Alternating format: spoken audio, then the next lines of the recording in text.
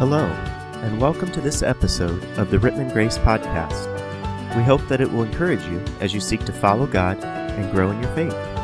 If you would like to know more about our church, you can check us out at www.rittmangrace.org or feel free to email us at rittmangbc@aol.com. But for right now, let's get into today's message.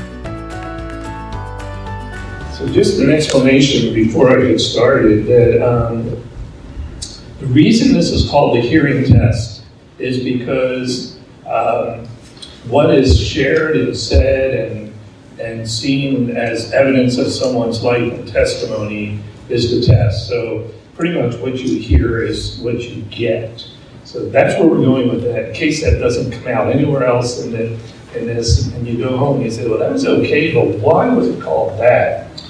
Hearing test. Have any of you, if you've ever had a hearing test, raise your right hand if you heard that in your right ear. There you go. That's good.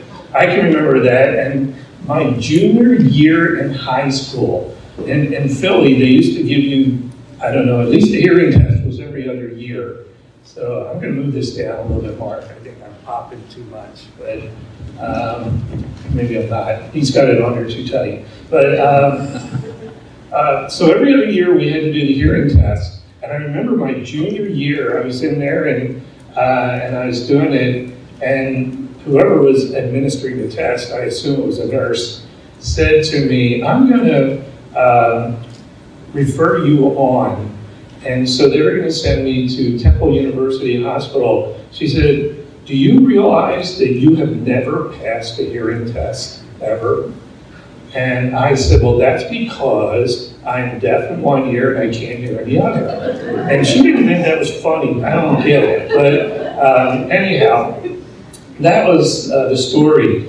And since then, things have gotten better. I hear real well now. I probably hear better now than I ever did back then. So that's good. I think old age, I kind of do old age the opposite of how a lot of people do. So in that one case, that's true.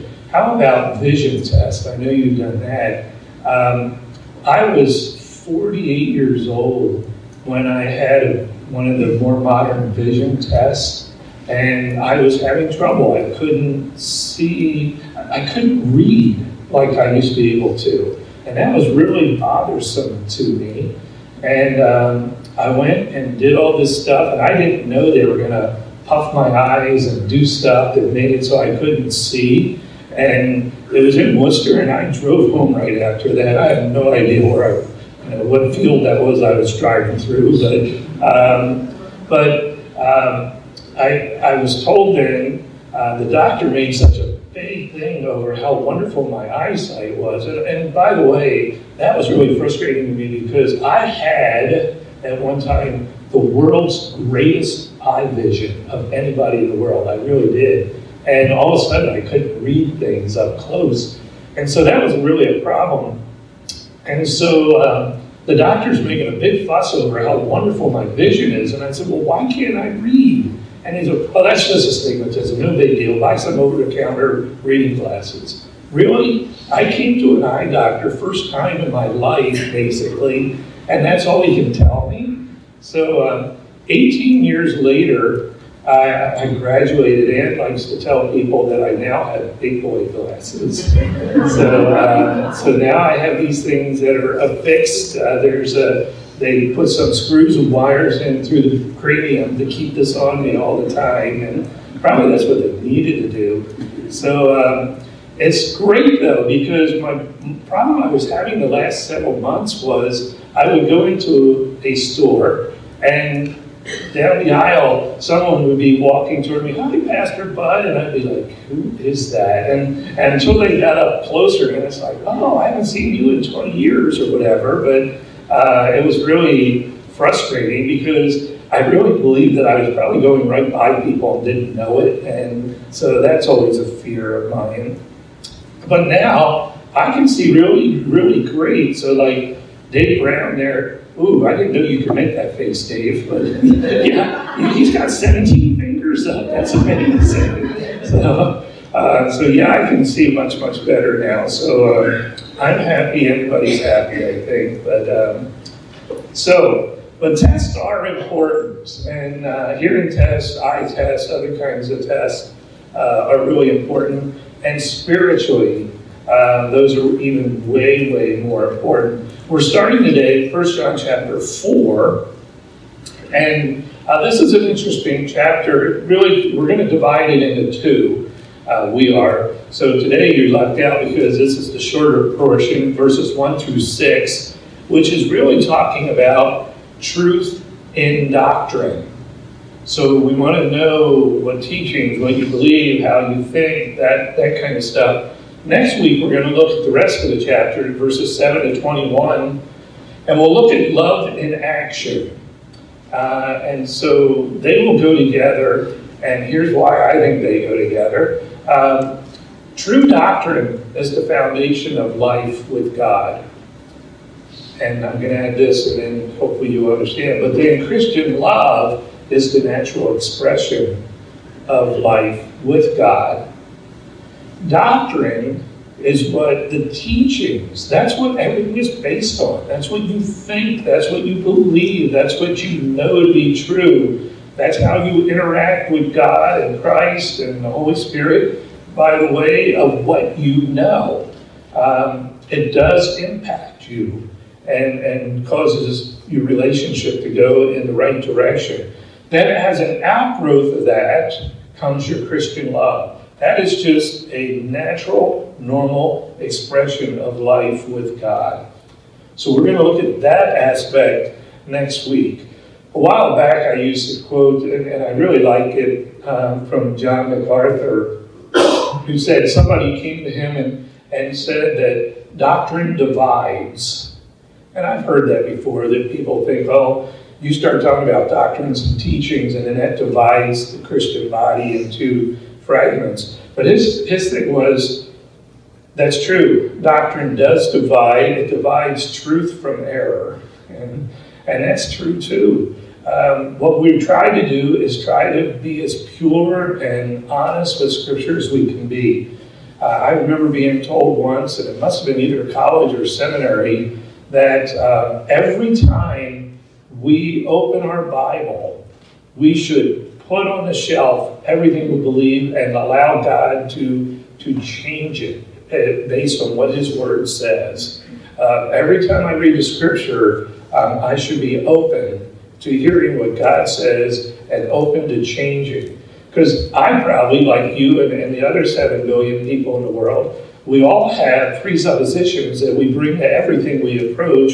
And so there may be something that I've always thought was always true and always right, and maybe it's not. And just because Mama said it was doesn't mean it is. And so I need to look at the Scriptures and say, God, you tell me what is right and what is wrong. So doctrine is really important.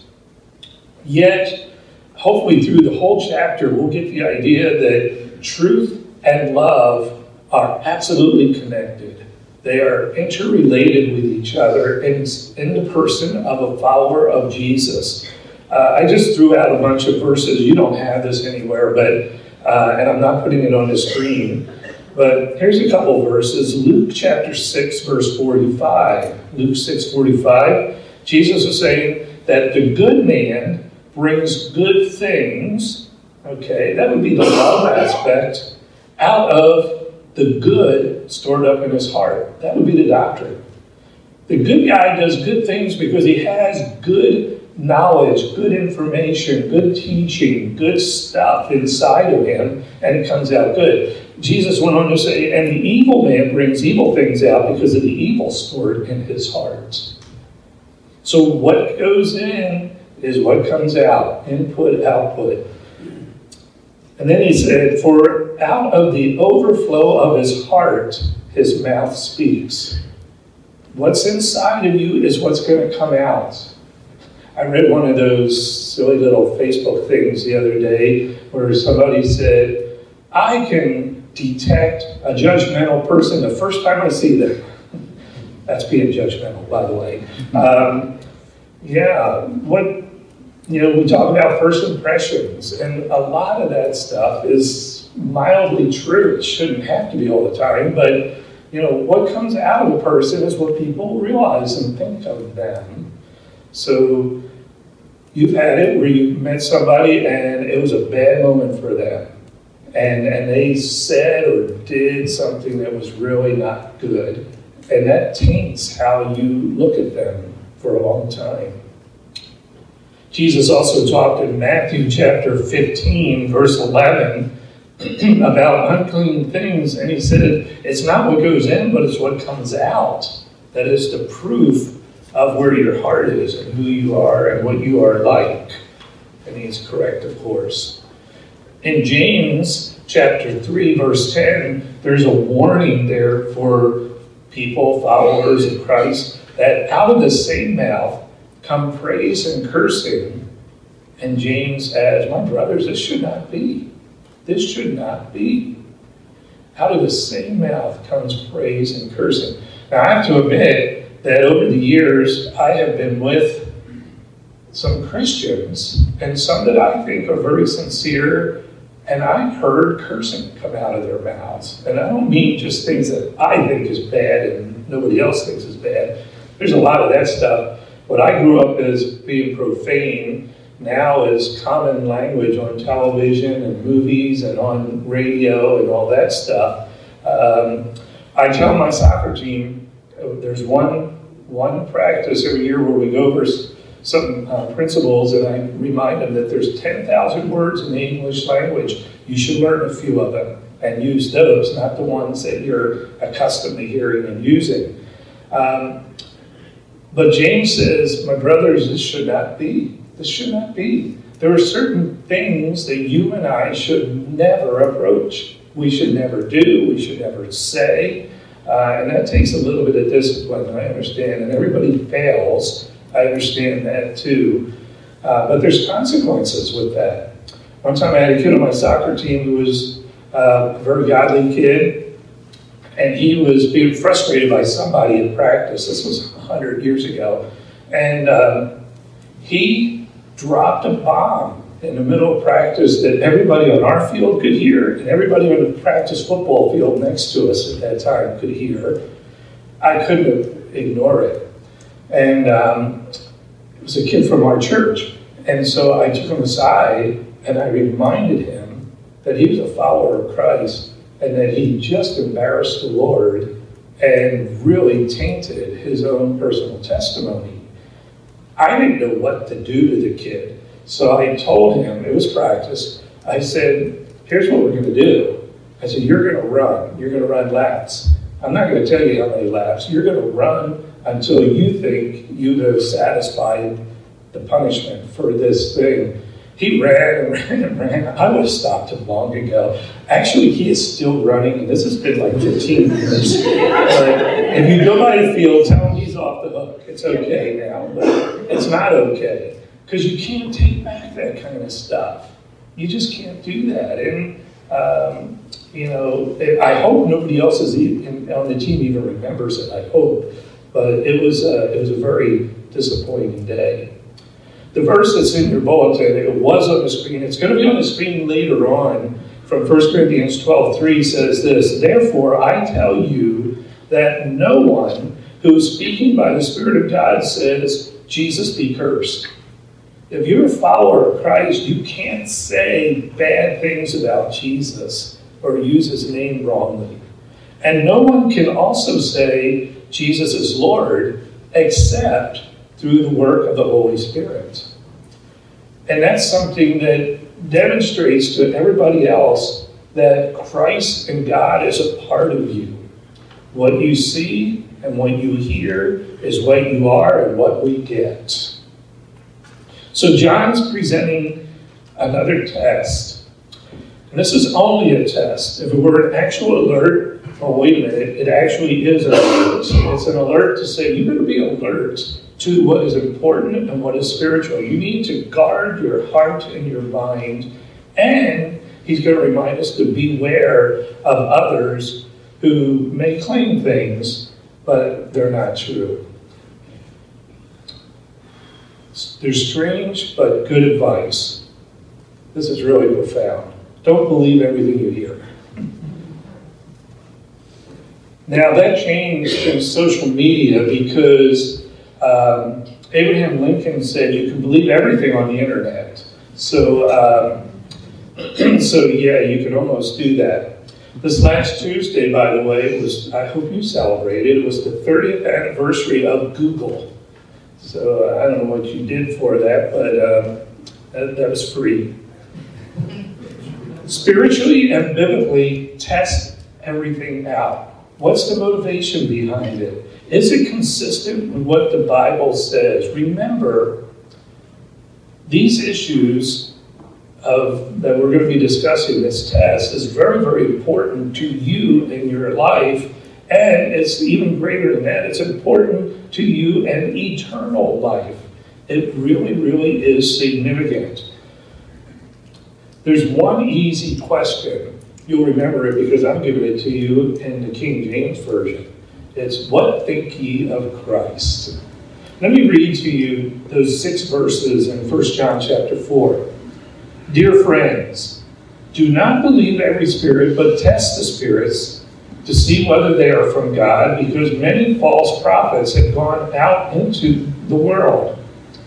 This is how you can recognize the Spirit of God. Every spirit that acknowledges that Jesus Christ has come in the flesh is from God. But every spirit that does not acknowledge Jesus is not from God. This is the spirit of the Antichrist, which you have heard is coming, and even now is already in the world. You, dear children, are from God and have overcome them, because the one who is in you is greater than the one who is in the world. They are from the world, and therefore speak from the viewpoint of the world, and the world listens to them. We are from God, and whoever knows God listens to us, but whoever is not from God does not listen to us. This is how we recognize the spirit of truth and the spirit of falsehood. So there's one easy question that he says is the test, and that is, what do you think of Jesus the Christ, Jesus the Messiah? There are false prophets that he's telling us about. False prophets to John are the same thing as false teachers. They're inspired by a false spirit, which he designated as the spirit of the Antichrist. And he tells us that we are to test the spirits. Test or try them, check them out. And that's written in a sense of doing it continually. Always be looking at it and evaluating. Is this real? Is it not real? Is it from God? Is it not? You need to be like the Bereans in Acts chapter 17. The Bereans were found that when Paul came and spoke to them and taught them, they looked at that, they listened to what he said, and they'd be like, we're going to check this out. We're going to go and look at the Old Testament and determine whether what you say is true and possible. That's what we need to be. You don't just blank check, assume everything is correct, it comes down. Checking out the scriptures assumes that you know, at least to some measure, the scriptures. You need to know the scriptures in order to know what is right and what is wrong in this world. So you can question facts and information. If you find in doing so that maybe what you were pushing is maybe incorrect and it's wrong, then own up to it. Be good about that. If you find out that what you're right and the other person is wrong, scripturally, then humbly, lovingly seek to help them. If it's a gray area and it's one that God doesn't care about and you guys just have a difference of opinion, then be gracious about it. But John here is talking about a much bigger problem. It's not a misquote that somebody does. It's not the wrong Bible reference that somebody gives accidentally. He's not looking at a map of Israel and has a riverbed in the wrong region. This is really significant stuff that he's dealing with in verses 2 and 3. John Dewing recently loaned me one of his favorite theologians' commentary on 1 John, a person named Guy King. He's a distant cousin to Sky King, and he wrote this in 1954. He said, don't be so, I like this, because back in that day, people used to go door to door all the time with religious things. Some of them was good, solid Christians. Some of them were cults. But Guy King said, don't be so gullible to every front door exponent of false teaching. I love that. Front door exponent. These guys are coming with spiritual gobbledygook. Don't be vulnerable to them, vulnerable. Here's how you know the Spirit of God, and that's where I would have thrown in, what think ye of Christ? What do you think about Jesus Christ? Who is he? Is he God or is he not God? That's how you test them. If you do that and one of the cult members comes to the door, you can have fascinating discussions for a long time. And I won't go. I have some good stories on that. Ask me later. Try this the next time they come to your doorstep. Ask them about Christ. The criterion to be used always concerns the person of Jesus Christ. He is utmost. And in verses 2 and verse 3, it's a test. And what do you think about Jesus? Did Jesus come in the flesh? Is he God incarnate, come to die for the sins of the people? A friend of mine, Bruce Tripplehorn, is a missionary. He's presently in the Chad Republic in Africa, and he's training pastors. And he was this last week. He was with a group of pastors. He's supposed to be with them all week, and he showed up. I think it was Tuesday night. Started the class Wednesday morning, and at lunchtime, and I don't know the circumstance. He didn't elaborate. He was informed that the class was only going to be able to last another hour or two, and then everybody was going to disband, and he thought he was doing Wednesday, Thursday, Friday on the life of Christ. So he said, obviously, we didn't get very far in the life of Christ. And he said, so I kind of thought, what is the most important? And he said, the incarnation of Christ is what I majored on. If Bruce thought that, I think it's true. John apparently thought that as well. And was Jesus fully human and yet fully divine? Do you believe that the human Jesus and the divine Christ are one and the same person, God incarnate? I wrote a sentence. My language arts friends are going to tell me I think it's a run-on sentence. But I wrote a sentence as to what basically we should believe about Jesus. And are you able to say this yourself? Here it is. Is Jesus God's Son, creator and ruler of the universe, who burst into humanity through the virgin conception, housed in Mary, lived a life of about 33 years in Israel, in flesh and blood, providing wonderful teachings and miracles and examples of holiness, then culminated it all by voluntarily laying down his life by dying through crucifixion, spending 3 days in a borrowed tomb, but victoriously raising from the dead on Sunday morning, and then spending 40 days showing himself to hundreds, yea, even thousands of eyewitnesses before ascending into heaven to sit at the right hand of God his Father. And I could go on, but that's one sentence. Is that a summary of what you know and believe about Jesus? It should be. It should be. That's part of the test. If you can say that sentence, or I don't expect you to say that. I don't think I could come up with that again. But if you can say something like that, then you have the Spirit of God in you. Any person who's from God will gladly confess that Jesus Christ has come in the flesh. That's really, really important to us. Here's something that Donald Burdick said as to why it's important. In order to die in our place, it was necessary that he become a man. That was his plan. That's how God drew it up. It was very critical, important that Christ became a man. And in order for his death to have infinite value, he had to be God. Jesus talked about, a good person may die for another. Shootings around the world or whatever. Somebody could jump in front of somebody else and take a bullet and save their life. But mere humans can only die once and can only help that one person. or maybe two at most in some cases, or a couple probably. But it takes God to die and pay for the sins of every single human being that ever lived. It was his plan, his way of doing it, and he satisfied it.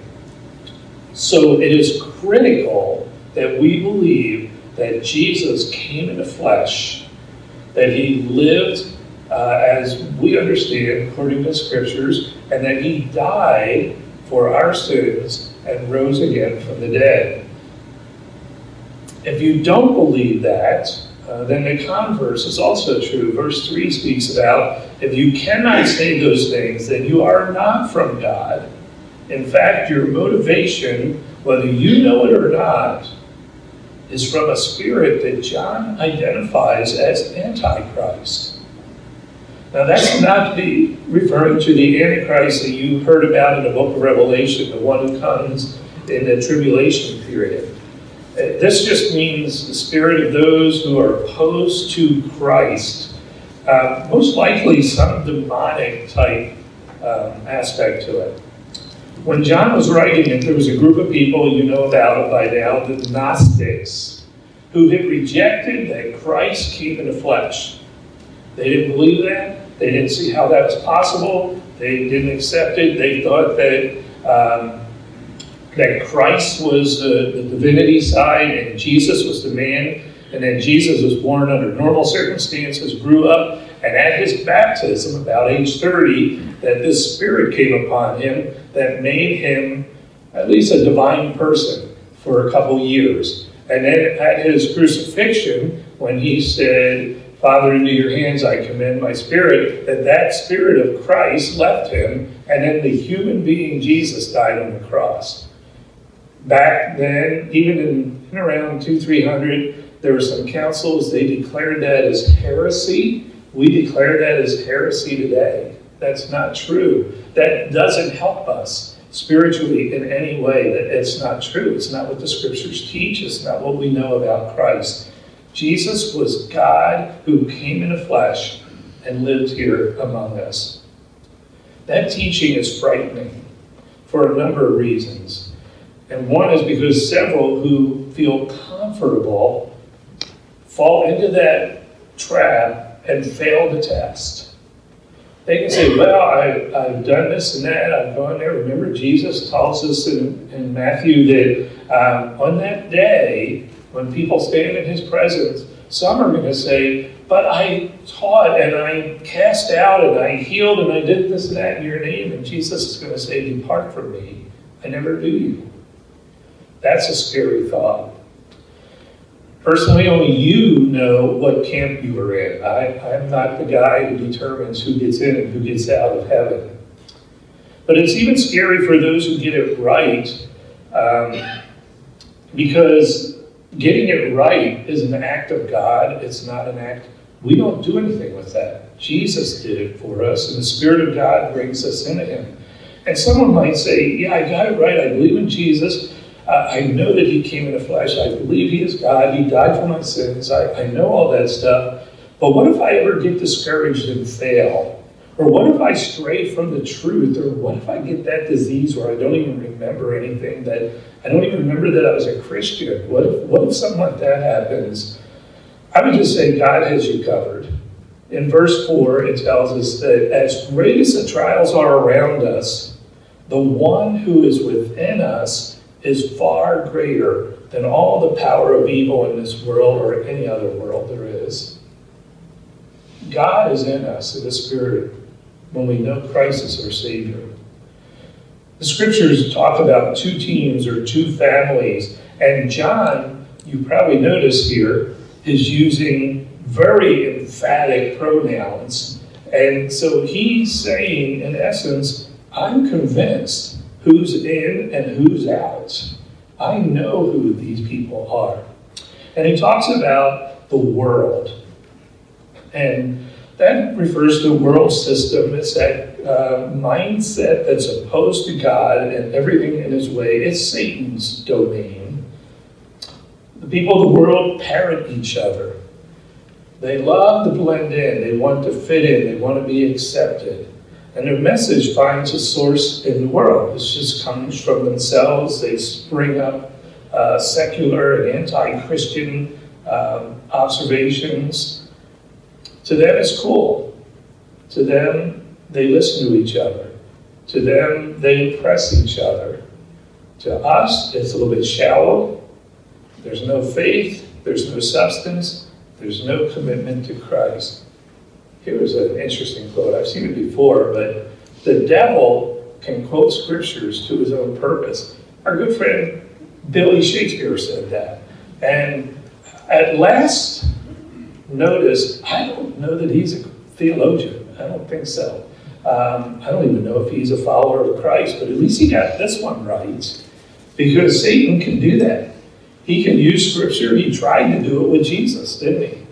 He quoted scripture. He just left out key things, and Jesus corrected him a little bit. And he can do that to you and I. He can twist and change things to really make us get confused. But God has a family too. And we are from God. And we know God. And we listen to him. We listen to his word. We hear him when we pray. And I don't mean audibly, but he speaks to our spirits. And since he's our source, we know that our message that we have comes from God. Again, we're nothing special, nothing unique or precious about us. It was God who chose us. It's God who holds on to us. And he's the one who gets the glory. Here's the verse we put up for you on the screen earlier and in your bulletin. Therefore I tell you that no one who is speaking by the Spirit of God says Jesus is cursed. No one can say Jesus is Lord except by the Holy Spirit. It is an act of God in your life, in your heart, that brings you into the family of God. All you do is open yourself up. All you do is believe. All you do is yield yourself to him. You submit yourself to him.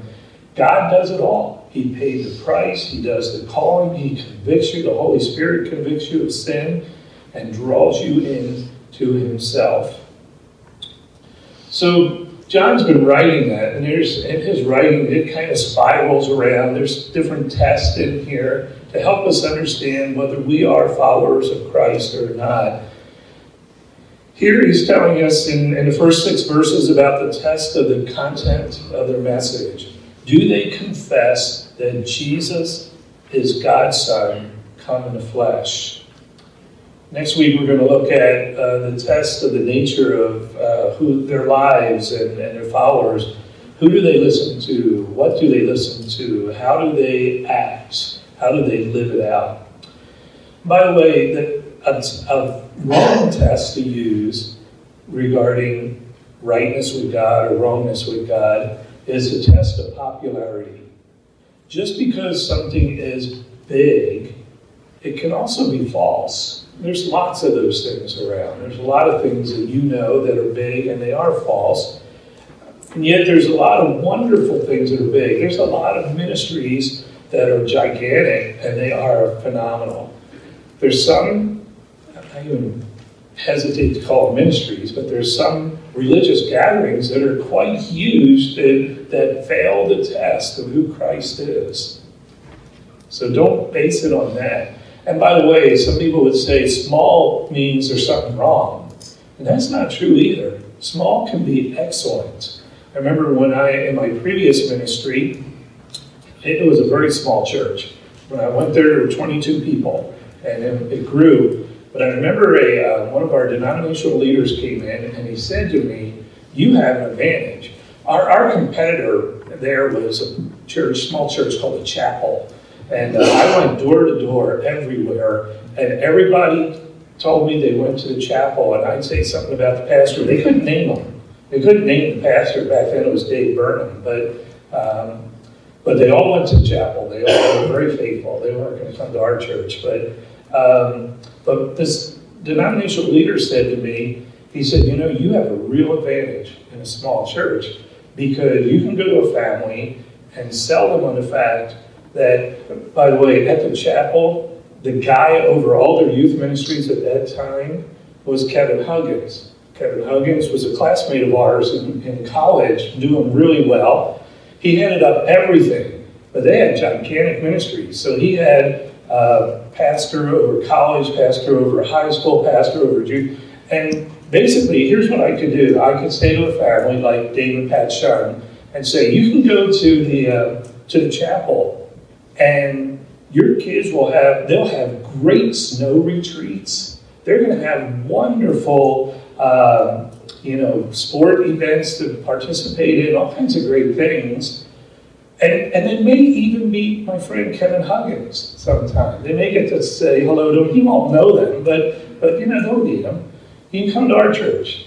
And this was in Cotton Falls, and I said, and I can assure you that your kids and I will go out for ice cream, that they'll learn what it means to minister for Christ. They'll get a heart for missions and for evangelism. By the way, Dave and Pat immediately joined our church with that, so did several others. Just because it's big doesn't mean it's great. Look at the Philadelphia Phillies. They spent lots of money and now they're injured. So who knows? It doesn't always work that way. The test is of spirituality. That's the test. And God is the aim. God is the message. God is the power, and God is the joy. So this is how we know the spirit of truth from the spirit of falseness. What do you do with Jesus Christ? How are you doing on the test? Let's pray together.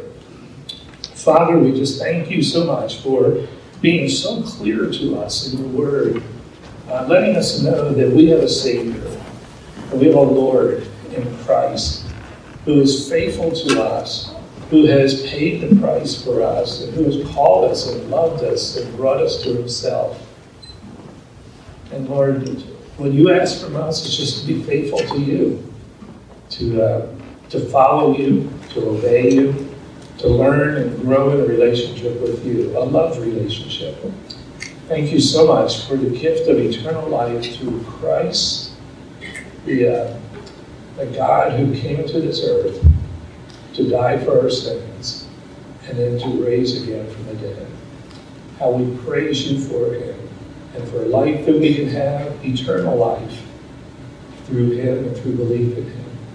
Thank you so much. In Christ's name, amen.